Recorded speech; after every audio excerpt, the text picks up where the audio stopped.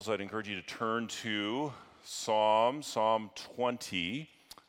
As we jump into our summer series here in the Psalms, we left off with Psalm 19 at the end of last summer, Psalm 20 today.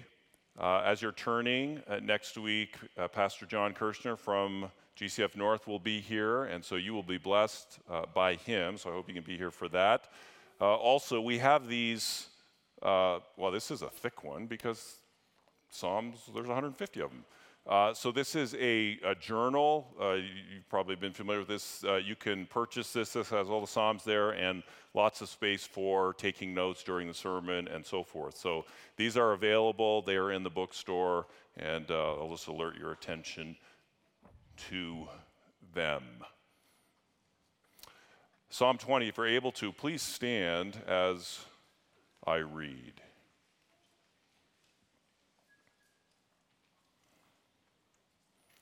Psalm 20. May the Lord answer you in the day of trouble. May the name of the God of Jacob protect you. May he send you help from the sanctuary and give you support from Zion. May he remember all your offerings and regard with favor your burnt sacrifices. May he grant you your heart's desire and fulfill all your plans. May we shout for joy over your salvation. In the name of our God, set up our banners. May the Lord fulfill all your petitions. Now I know that the Lord saves his anointed. He will answer him from his holy heaven with the saving might of his right hand. Some trust in chariots and some in horses, but we trust in the name of the Lord our God. They collapse and fall, but we rise and stand upright. O Lord, save the King. May he answer us when we call. This is God's word for us this morning. You may be seated. Join me in prayer.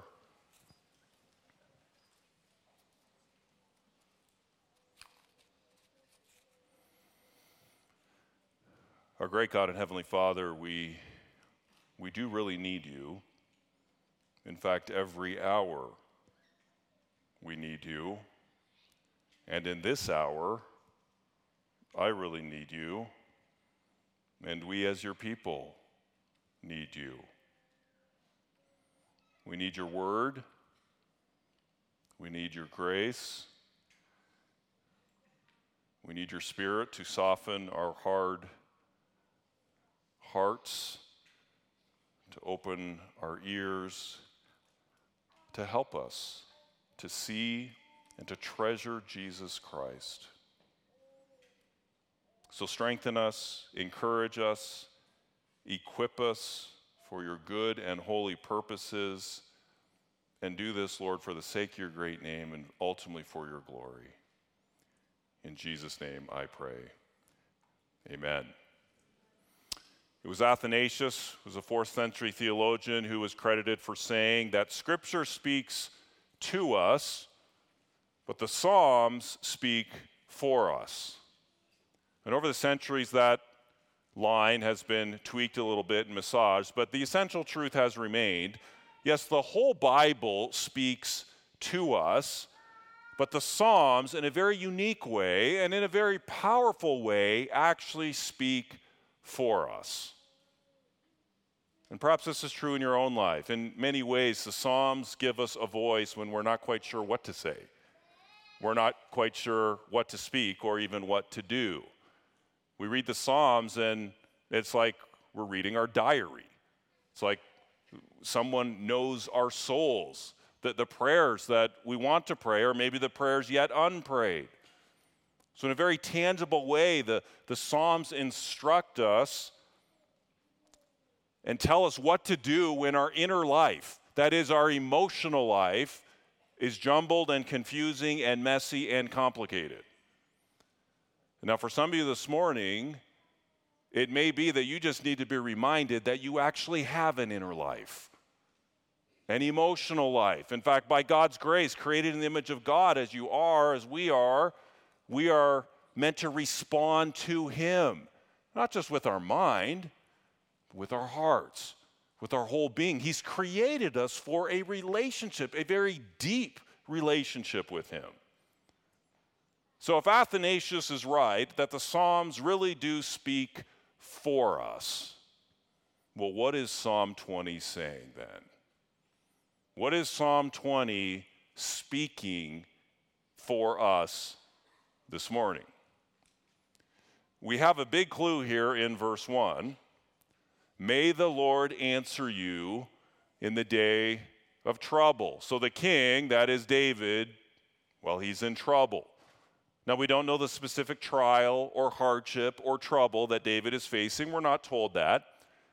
But given the reference a few verses later towards the end of this psalm, speaking of chariots and horses, the likely conclusion is that David is preparing for battle. He is preparing, in fact, for war. That's the trouble that he is in. So this is not the kind of trouble where you say, I hope it doesn't rain on my vacation this next week. Or I hope my internet doesn't go down for movie night on Thursday night. No, this is the kind of trouble where you say, I hope I don't die. I hope I'm going to be okay. So David here is dealing with life and death. It's trouble, yes, on that level. Brothers and sisters, trouble oftentimes, it can actually be a blessing. It can be a hidden blessing. It's a hard blessing. This kind of trouble or suffering of some kind can be a blessing with a jagged edge, but it can be used by God to reveal our hearts, to clarify, to bring focus to our prayers. I know that this is true in my own life. There have been seasons of trouble and trial and even some bit of suffering that I've gone through, and that is exactly what the Lord has been up to. I probably didn't realize it in the moment. Most of us don't. But it's only in hindsight where you look back and say, the Lord was actually very gracious to bring that my way, because he needed to refine me and sanctify me. It changed the way I pray. Troubles have a way of revealing what we're hoping in, who we actually believe in, and who we're actually trusting. And so in our time of trouble, what does Psalm 20 speak to us? Here's the point, and I want you to get this right up front. In times of trouble, pray and put your hope and your trust in God. That's what Psalm 20 is speaking to us.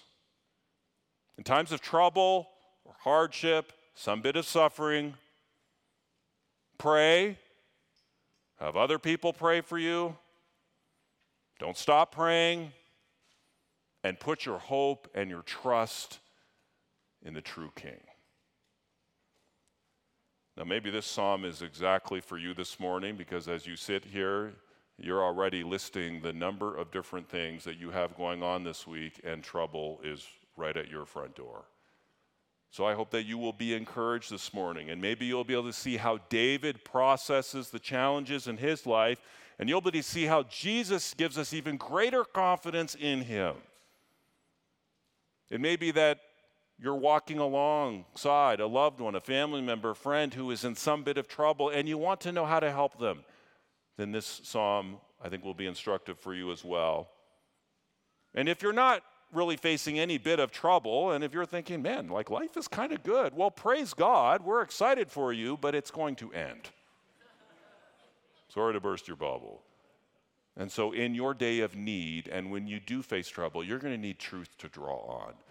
So I want you to pay attention as well.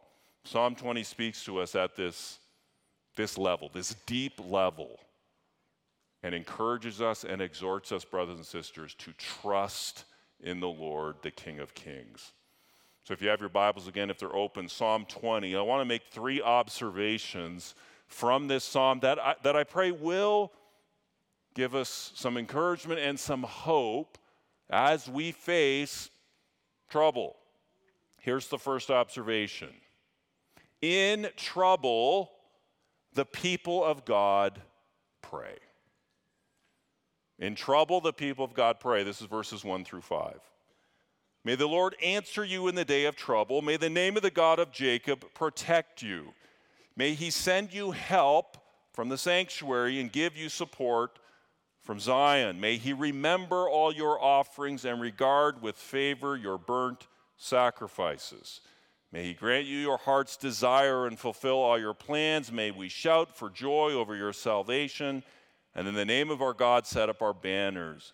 May the Lord fulfill all your petitions. Just a quick time out here. Are we going to have those slides?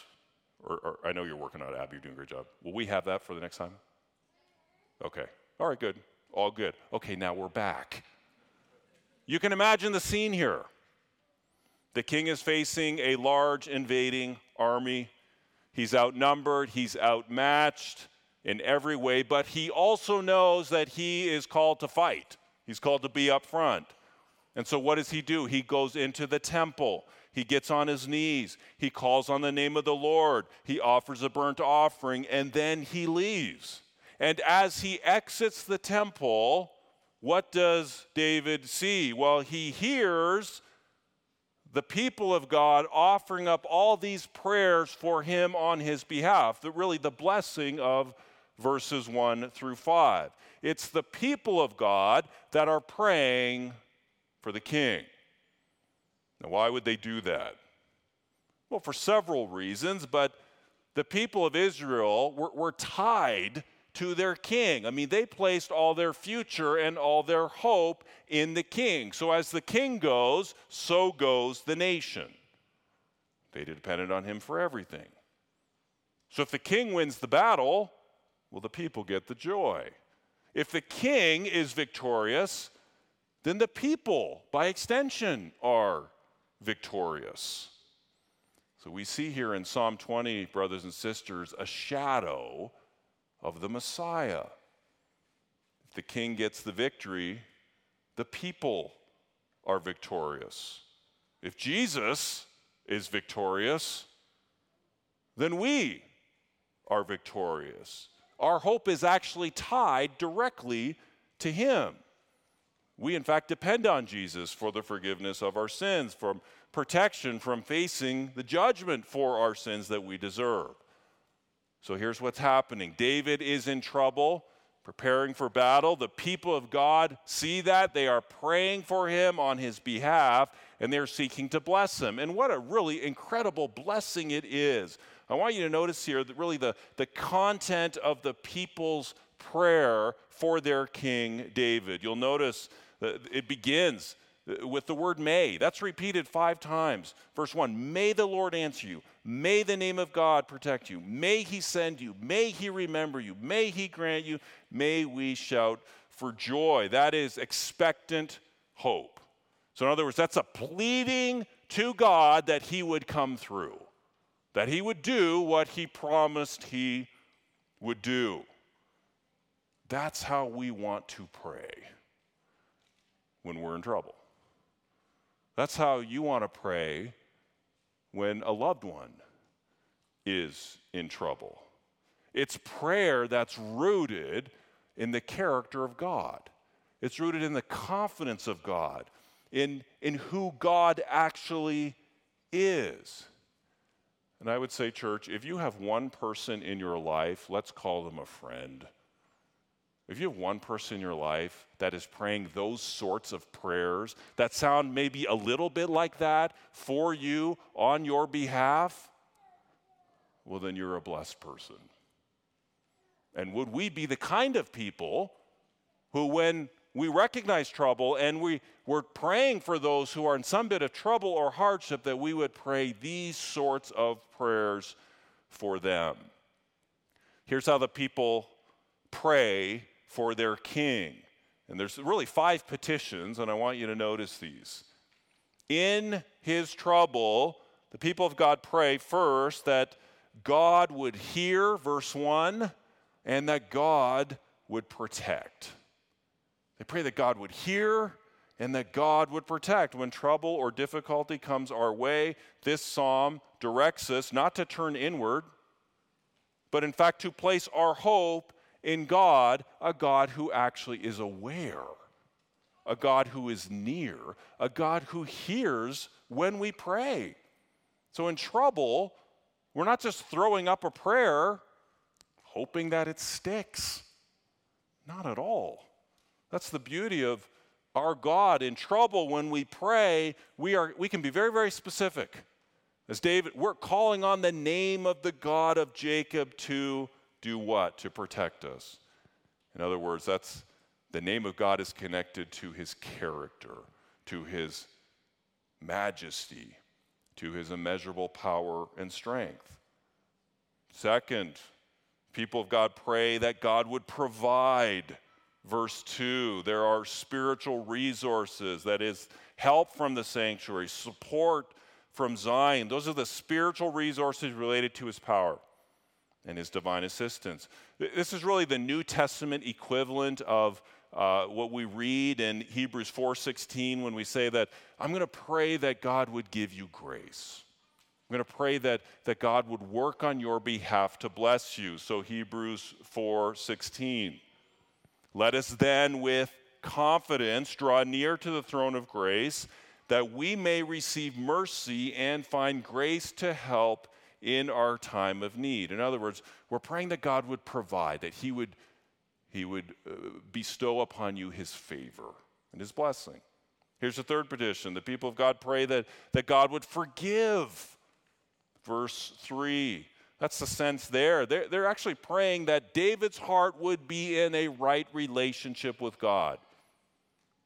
People understand, we understand, it doesn't take much, does it, for us to wander? It doesn't take long at all, in fact. People pray that God would forgive. Fourth petition, that God would fulfill David's desire. Verse 4. They're really asking God here to help David's plans so that they fit into God's will. It is not the other way around, as so often can be the case. Lord, here's my will. Would you bless that? Because I don't really want to change. I want what I want. But this is the equivalent of Jesus really praying in Matthew 6:10. Your kingdom come, your will be done on earth as it is in heaven. And finally, the fifth petition, the people of God pray that God would deliver and that God would answer David. They're actually putting their hope in the deliverance that God can do what he said he would do. That God will actually provide and that God will deliver. So what we have here, church, are some very big, bold prayers prayed by the people of God for their king, for David. Now, some of you, I know, have personally experienced these sorts of prayers. You've prayed them for other people. You've perhaps prayed them for yourself. And perhaps you have been prayed for by other believers. Somebody like this has prayed for you in this way. But you have personal experience of exactly what we read here in your time of trouble. Personal experience that God hears and that God protects, that God provides, that God forgives, that God fulfills, and yes, that God delivers, and that God indeed answers. And it may be that today you just need to be reminded of how the Lord has worked with you in the past so that you have strength for today and for tomorrow. Maybe some of you here are in a season of need, of trial of some degree. And so even now you're starting to think about, how am I actually living? That's really the first step. The first step is just acknowledging that you are actually in trouble. And that, in fact, you can't solve it on your own. I mean, I've said this before. You've heard me say this before. It seems to come up in almost every counseling session. I think I do. At least I think about it. But any bit of trouble or hardship, suffering, it can actually cause us to forget every bit of theology that we've ever learned super quickly, almost instantaneously. And so we face some trouble, some hardship, and what do most of us immediately think?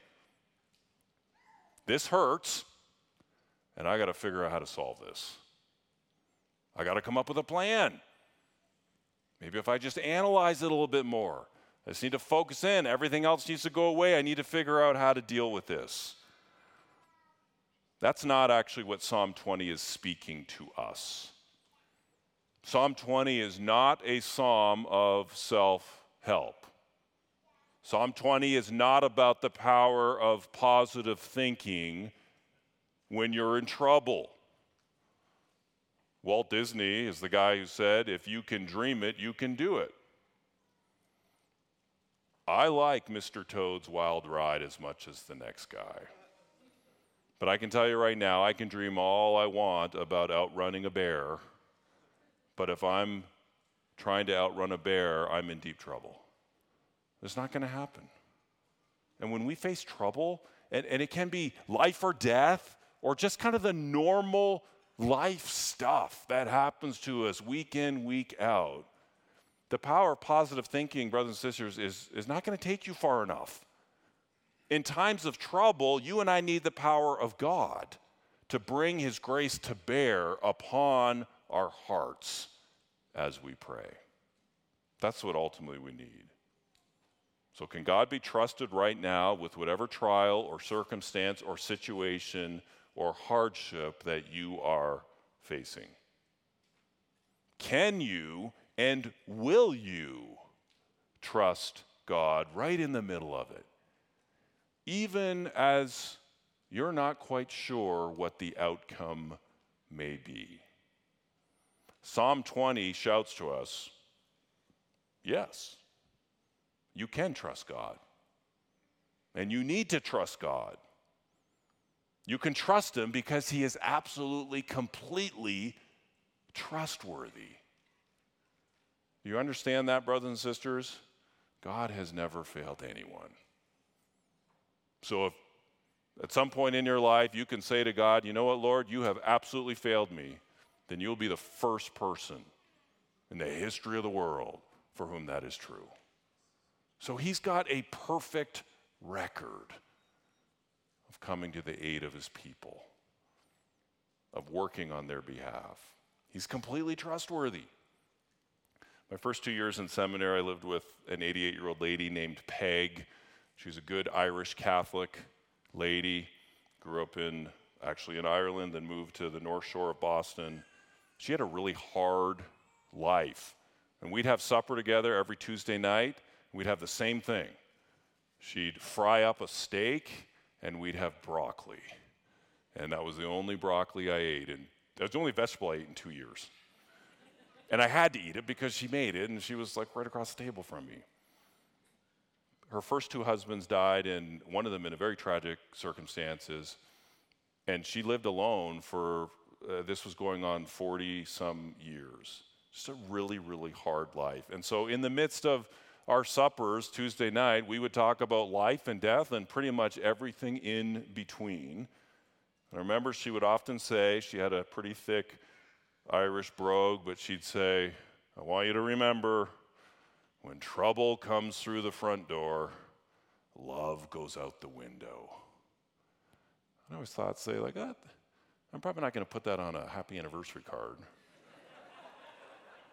I don't see that, but like, I get that. I didn't quite get it then, but being married, 25 years later, life experience, there is a practical reality to what Peg was saying. And essentially what she was saying was, look, when trouble comes through the front door, it can really feel like, kindness and affection and just common grace and some of the things that we all rely on, they can just disappear almost overnight. And it's like, man, I feel very, very alone. Psalm 20 speaks to us and says, when trouble comes, love comes even closer. And that's the beauty of the gospel, brothers and sisters. When trouble comes, love comes so very close in the person and work of Jesus Christ. Because he saw us, he saw you in your greatest need. You were dead in your sins, rebelling against him. And in your deep spiritual trouble, what did he do? He rescued you by his death on the cross and his glorious resurrection from the dead. God came near in our troubles and did what we could never do. So can God be trusted this morning? Yeah, he can, without fail. So you can pray to him and plead with him to come through on your behalf. One of the cool things, and I had not noticed this before in Psalm 20, I may have preached on this several years ago, but this is how rich and deep God's word is. You think you kind of know what's going on, and then suddenly halfway through, this was actually more towards the end of the week, you think, man, I did not see that before. How did I miss that before? And this is one of those things. The context again, so many times we see God keeping his promises to us. How? And we see it right here. This is what I hadn't seen before. Through the prayers of the people. And that's what's happening here. So the people are praying on behalf of David, their king. And David is receiving these prayers, and David is strengthened. And he's encouraged. And he's fortified. He is prepared, in other words, to face the battle. And that's what we do in a place like this, in a church like this. When we pray for other people, what an incredible privilege that is. Because what are we doing? We're preparing each other to face battle. We're preparing each other to face the week ahead. When we pray, we're saying, you know what, let me know how that meeting goes with your boss. I just want you to know I'm praying for you. Keep me posted. When you're dealing with maybe end-of-life issues with a family member, and you're stressed and you're worried, and you get that text from somebody in your home group that says, hey, I just want you to know I love you and I'm praying for you. I know this is hard. What great encouragement that brings. What a great joy we have to pray for each other, because as we pray for each other, burdens are lifted, sorrows are shared, joys are multiplied, grace is received. Here's the second observation. In trouble, the king assures victory. This is verse 6. Let me read it. In trouble, the king assures victory. Verse 6, now I know that the Lord saves his anointed.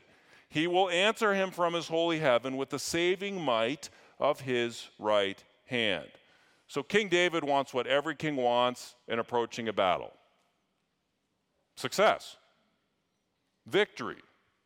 And after hearing the prayers of God's people for him, David now, he's met with the Lord, he's heard the blessing of the people, he's confident in the one who has called him, and he's confident in the promises of God and in the character of God. So he knows that the Lord, in fact, will give him victory, and he'll do that how? By the saving might of his, that is God's right hand. Now, the right hand of God is, we see that all throughout the Old Testament. It's a symbol in the Old Testament of God's immense power, God's deliverance. The right hand means really, and was the means of deliverance and rescue and redemption for the Old Testament Jews. So as you and I read the Old Testament, and it's all over there, brothers and sisters, and you'll read of God's right hand or God's mighty right hand, don't stop reading at that point. Because when you read about God's mighty right hand, keep reading, because you know then that God is about to do something that only God can do.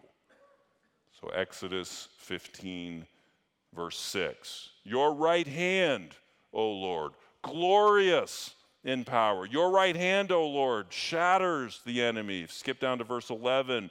Who is like you, O Lord, among the gods? Who is like you, majestic in holiness, awesome in glorious deeds, doing wonders? You stretched out your right hand, the earth swallowed them. Now, there is nothing particularly impressive about my right hand, and there is nothing particularly impressive about your right hand. But God's right hand is different. His right hand brings salvation and deliverance. And so in the same way that Israel looked to the right hand of God as their symbol of deliverance and redemption, We look to the resurrection, the death and resurrection of Jesus Christ as our deliverance from our sins. So we put our faith in him now for the forgiveness of sins. We believe his promises. We have faith in his power. We rest in his ability to deliver us. And when we doubt, I do, and I know you do at times as well, will we remind our hearts then that this is what's true, that we can trust in his character, that his promises are true, his power is great, and yes, the battle's already won, because our God saves his anointed. And that's the truth that David is finally coming to grips with here, halfway through this psalm. This is what he's preaching to himself. He knows that God has a perfect record of saving his people. He knows that as he abandons the outcome to him, the Lord will grant him victory. So really, this is David saying in verse 6, taking a deep breath, about ready to head to battle. You got this, Lord. You're right here.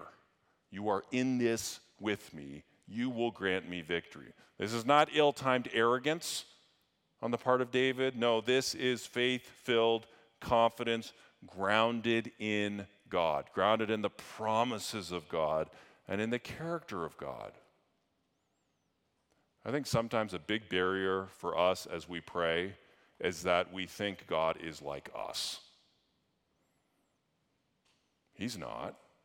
So if I pray, if my vision of God is like, well, I think he's like the best, kind of the best version of the best human being I can think of, and that's it. So maybe if I convince him of a good argument, maybe he'll answer. That's not who God is. God is wholly different in a very good way. So a big part of what it means to be a faithful follower of Jesus Christ is that we willingly, joyfully even, put our trust and our confidence in him. We're putting our trust and confidence in his power rather than ourselves and our own abilities. Jesus well understood this. The Apostle Paul understood trouble and affliction in ways that most of us would never really want to. Yet the Apostle Paul's perspective on troubles and affliction and hardship is actually one that we must have today, because we live in troubling times. I don't need to remind you of that. There's trouble all around us. 2 Corinthians 1, verses 8 through 10. Here's Paul's perspective. For we do not want you to be ignorant, brothers, of the affliction, that is, the troubles, that we experienced in Asia. For we were so utterly burdened beyond our strength that we despaired of life itself. Indeed, we felt that we had received the sentence of death. But that was to make us rely, not on ourselves, but on God who raises the dead.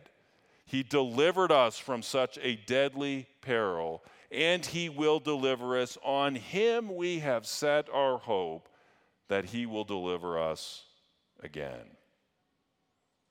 In trouble, in hardship, brothers and sisters, victory is putting your hope in Christ. That's what that means. Victory is trusting him, is putting your hope in God. Because your troubles and mine have a tendency to do one of two things. They can either lead us to him, close to him, where we humble ourselves before him, or they will keep us from him. In Christ, our King assures us of victory. Here's the third and final observation. In trouble, trust God, not other things or other people. Verses 7 through 9. Some trust in chariots and some in horses, but we trust in the name of the Lord our God. They collapse and fall, but we rise up and stand upright. O Lord, save the King. May he answer us when we call. Again, keep in mind the context. The psalm is a record of prayers offered on behalf or to the king on behalf of the people. He's going into battle. And so let's just acknowledge, in battle, in trouble, in hardship, in suffering, the issue is not whether you or I trust in something. Because we all do. Every one of us trusts in something. Even the atheist is trusting in his belief that he's right, that there is no God. You may not be trusting in Jesus this morning. But you at least have to acknowledge that none of us live trust-free lives this side of eternity. The question is who you're trusting in. What are you trusting in? Are you actually trusting in chariots and horses this morning? Now, the challenge for us as we read verse 7 is that chariots and horses don't really have any sort of emotional or visceral response. They don't generate anything within us. Because you might read that, as I read that, and you think, well, who's trusting in a chariot and a horse? That doesn't make any sense at all. Why would we do that? That would actually be silly. But if you put yourself in this psalm, if you're an Israelite and you're about to head into battle, you're preparing for war, nothing is more important to you than chariots and horses. In fact, you are double-checking the guy who double-checked how many chariots and how many horses you have that are at your disposal. Because chariots and horses were absolutely critical to winning battles. You don't win without them. So if you look around and say, you know what, there were some chariots there yesterday, but they're gone. I don't know where the horses galloped to. You are not prepared for battle. In fact, you will be defeated. So chariots and horses don't really generate any sort of emotional response from us. But I wonder if there is some type of emotional response if you were to instead read this. Some trust in their bank account. Some trust in their money. Some trust in their rules. Some trust in their religion. Some trust in their government. Some trust in themselves, in their ability to control their lives. Some trust in friendships and relationships. Some trust in intelligence. Some trust in their education. Some trust, yes, in their retirement portfolio, and yes, some actually do put their trust in the military. Now, none of these things are necessarily bad and evil in and of themselves. They're just not worthy of the kind of trust that Psalm 20 is highlighting for us. And that's the point here of verse 8. If you put your ultimate trust in any of those things, you know what's going to happen. They will fail you, and you will be in deep trouble. Why? Because it's misplaced trust. That's true for us as individuals. That's true for us as a church. If as a church here, as we move into this next season of life and ministry, if we're saying, you know what, we're actually going to trust in our organizational flow chart. We're going to trust in our spreadsheet. We're going to trust in the giftedness of people here. We're going to trust in this building. Well, that's all misplaced trust.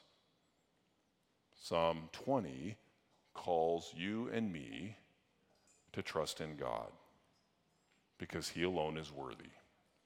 And so if you're trusting in Him, then your trust is in the right person, it's in the right place, it's in the right God, it's in the right King, and you can actually be safe and secure in the midst of whatever trouble comes your way. So it is important, your brothers and sisters, to consider this morning, what are you trusting in? If you're a Christian, God actually calls you to trust in Jesus Christ. And that's not a one-time decision. Starts with perhaps a one-time decision, but that trust in Jesus is an ever-present, moment-by-moment, every single day for the rest of your earthly life. So the question that we want to ask this morning is, have you allowed other things, even good things, even gifts from God, the blessings of God, to creep into your life in such a way that they are exerting too much influence or control over you. And you might wonder, well, how do I know if that's happening? Well, you know something is controlling you if you start to sin because you fear losing it. If even the threat of losing it causes you to turn inward, to forsake God, to trust yourself or other things or other people, then that thing or person is influencing too much control. So this is where we need to get real specific as the people of God. In fact, God invites us to pray very specific prayers, prayers of confession, prayers of repentance. We don't sin generally, we sin specifically. So we need not repent generally. How many of us have done that, though? I know I have. Lord, forgive me for all of my sins, every last one of them. And then we just move on. No, we need to get it out of fuzzy land. And we can be specific. Prayers like, Lord, I confess that I am so prone to trust in, and you name it. I'm so prone to trust in. Fill me this week. Allow me to believe your promises are true, to be fully confident in your ability to provide. Be as specific as you can. That's the kind of prayer that the Lord would love to answer. He delights to answer those sorts of prayers. And if you're not a follower of Jesus here this morning, I'm really glad you're here. I wouldn't be surprised at all if you're here this morning because you are in some bit of trouble. Many of us came to Christ that way. Oftentimes it takes something big to wake us out of our slumber of self-reliance and self-dependence. So if that's you today, what are you trusting in today? I mean, if you died today, what are you trusting in for the forgiveness of your sins and for eternal life? Here in Psalm 20, we actually get a hint of what comes into plain view and plain sight in the pages of the New Testament. God doesn't deliver and rescue by chariots and horses. He saves and rescues and delivers through his own Son, Jesus Christ. So believe in him. Turn to him. Trust in all of his promises. So Psalm 20 is written for people like us. It's one of those psalms that as it speaks about a king, ultimately it fixes our eyes on, not on King David, but on the true king, on Jesus Christ. That's the point. So it was written for people like us in our day of trouble so that we would actually look to Jesus, that we would look to him who's been completely faithful, who is completely trustworthy, who rescues us and continues to rescue us in our day of need, in our day of trouble, yes, in our day of sufferings. And brothers and sisters, that's what you and I need. That's what we need to be reminded of. These are the sorts of prayers that we want to be praying for people. But you know what? The people around you, and yes, our culture and world at large, they need to be able to see people like us, normal. We all do. Let's pray.